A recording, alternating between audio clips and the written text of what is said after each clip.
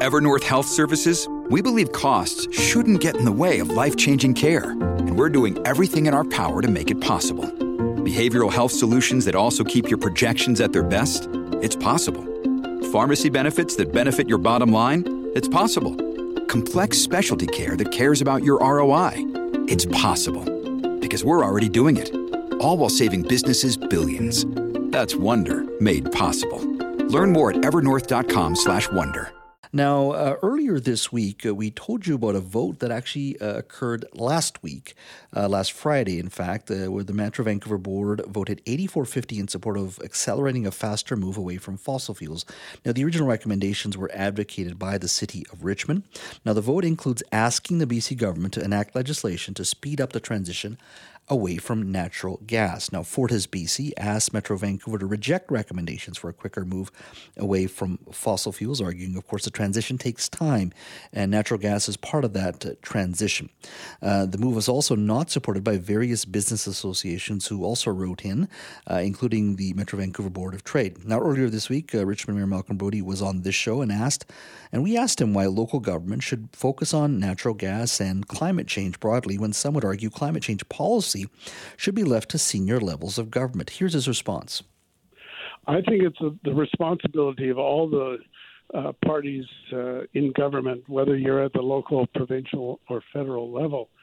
At the Metro Vancouver level, we have the Climate 2050 Energy Roadmap, and really what we're advocating here is to follow that roadmap, but do it at a quicker pace.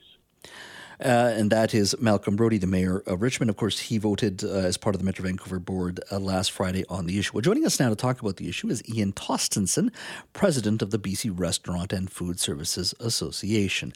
Good afternoon, Ian. Hey, Jess. I don't usually call him the buzzline, but I listened to the segment yesterday, and I sort of thought, you know what, we've got to weigh in here because, you know, our industry has such a vested interest, as you probably can imagine, in natural gas.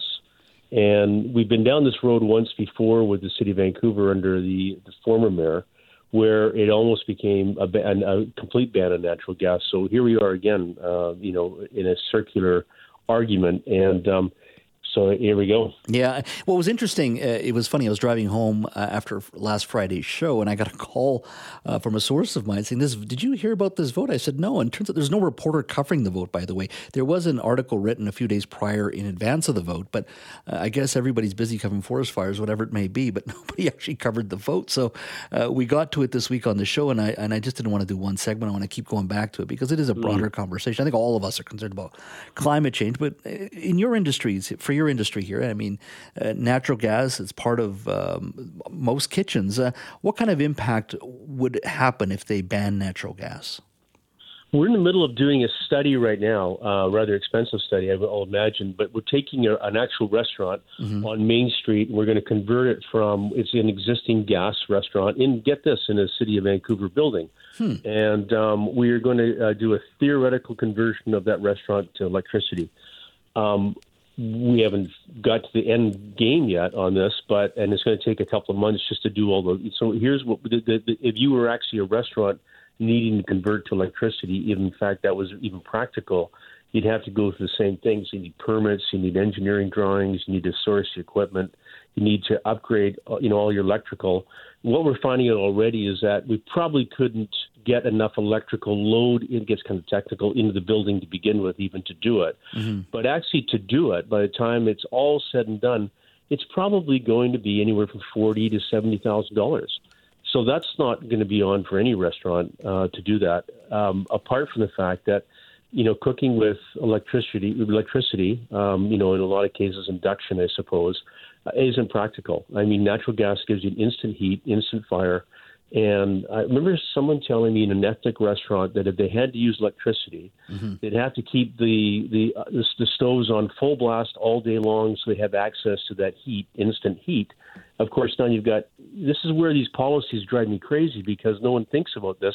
Now you've got electricity burning, you know, full on, you know, for 12 hours a day, so that the cooks and chefs can access that heat. And of course, you're going to cause other problems. So, you know, our biggest problem here is that we don't need a whole bunch of different municipalities weighing in on, hey, let's jump on the bandwagon here. No one has even discussed this with us, as an industry, and engaged us to try to be part of the solution, and or the practicality of whether or not a restaurant can even cook on electricity. So, we're blindly going down. Metro Vancouver's made this vote, and we find out about it. In fact, I went to their website today, and what I heard about natural gas was they've extended natural gas buses because they don't have enough charging stations to go electric.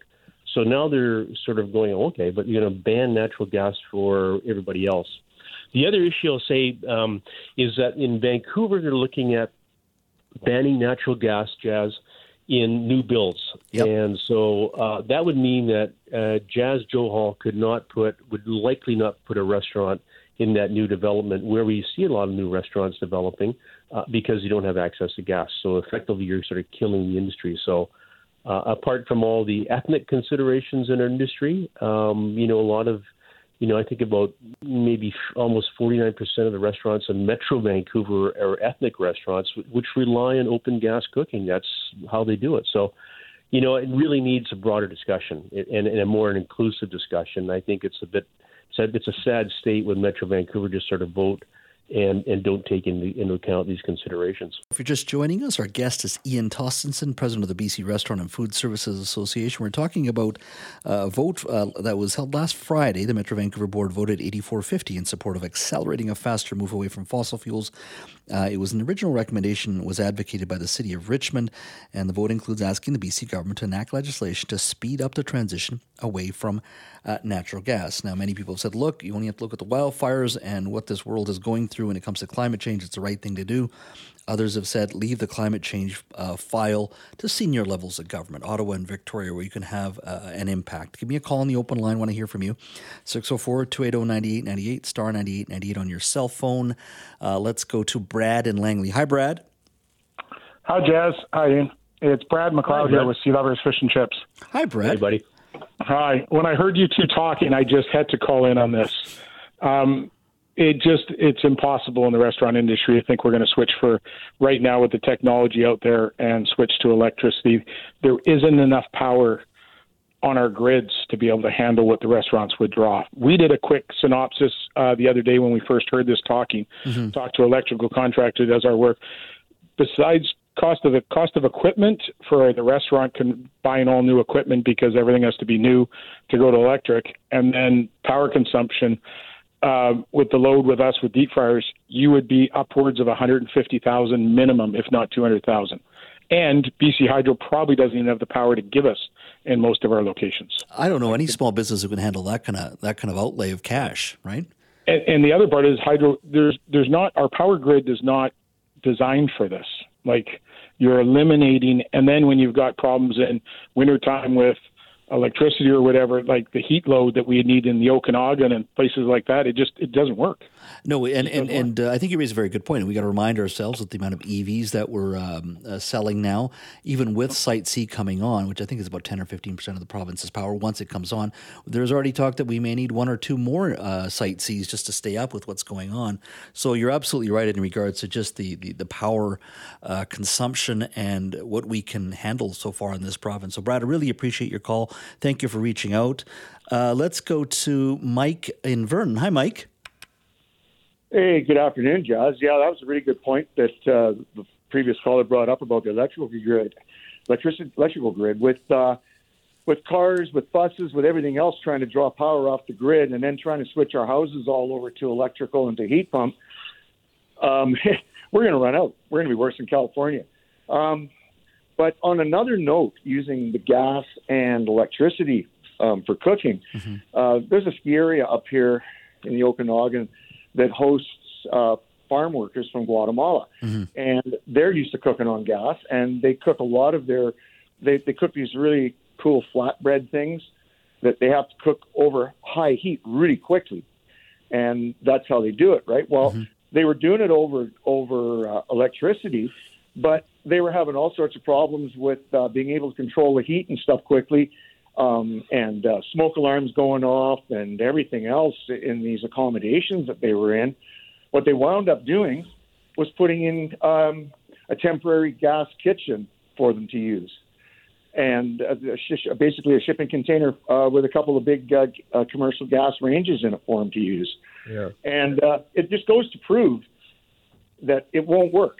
It's just not going to work for a lot of the cooking that is done in this province. We have such a diverse style of cooking done, so much ethnic food, that it just won't work. Yeah. And I don't know why, Jazz, they have to come up with these little silly ideas that in the grand scheme of things are really not going to make much of a difference. There's far bigger ways of controlling how much CO2 we're allowing in the atmosphere than worrying about a cooking stove. Yeah.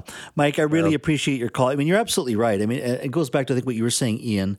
At the end of the day, there are, policies can be aspirational, and I'm all for that. That's all well and good. But if they're not grounded in the realities of the needs of everyday people and industry, it's rather irrelevant. It sounds wonderful to say, look, we had a big vote, and as the Mayor Brody said at the top of our conversation, we have a roadmap. Well, the roadmap doesn't really deal with the realities of your industry, does it? No, it doesn't. And the industry is so impactful on an environmental side. I mean, we use a lot of water, so we work on those sort of things. And we use, we generate a lot of waste, and we work on that as well, too. Like, we're very conscious of that because we need to set an example for the public. But, if you want change, and I believe this in my heart, then we need to have the broad discussion and find ways and common sense. Like, Brad and the caller from Vernon, that's common sense. And I know Brad at Sea Lovers Fish and Chips, and he came from a trade before he got in the restaurant business, and he's wonderful. He's a wonderful operator. He knows his stuff, and what he said is so true.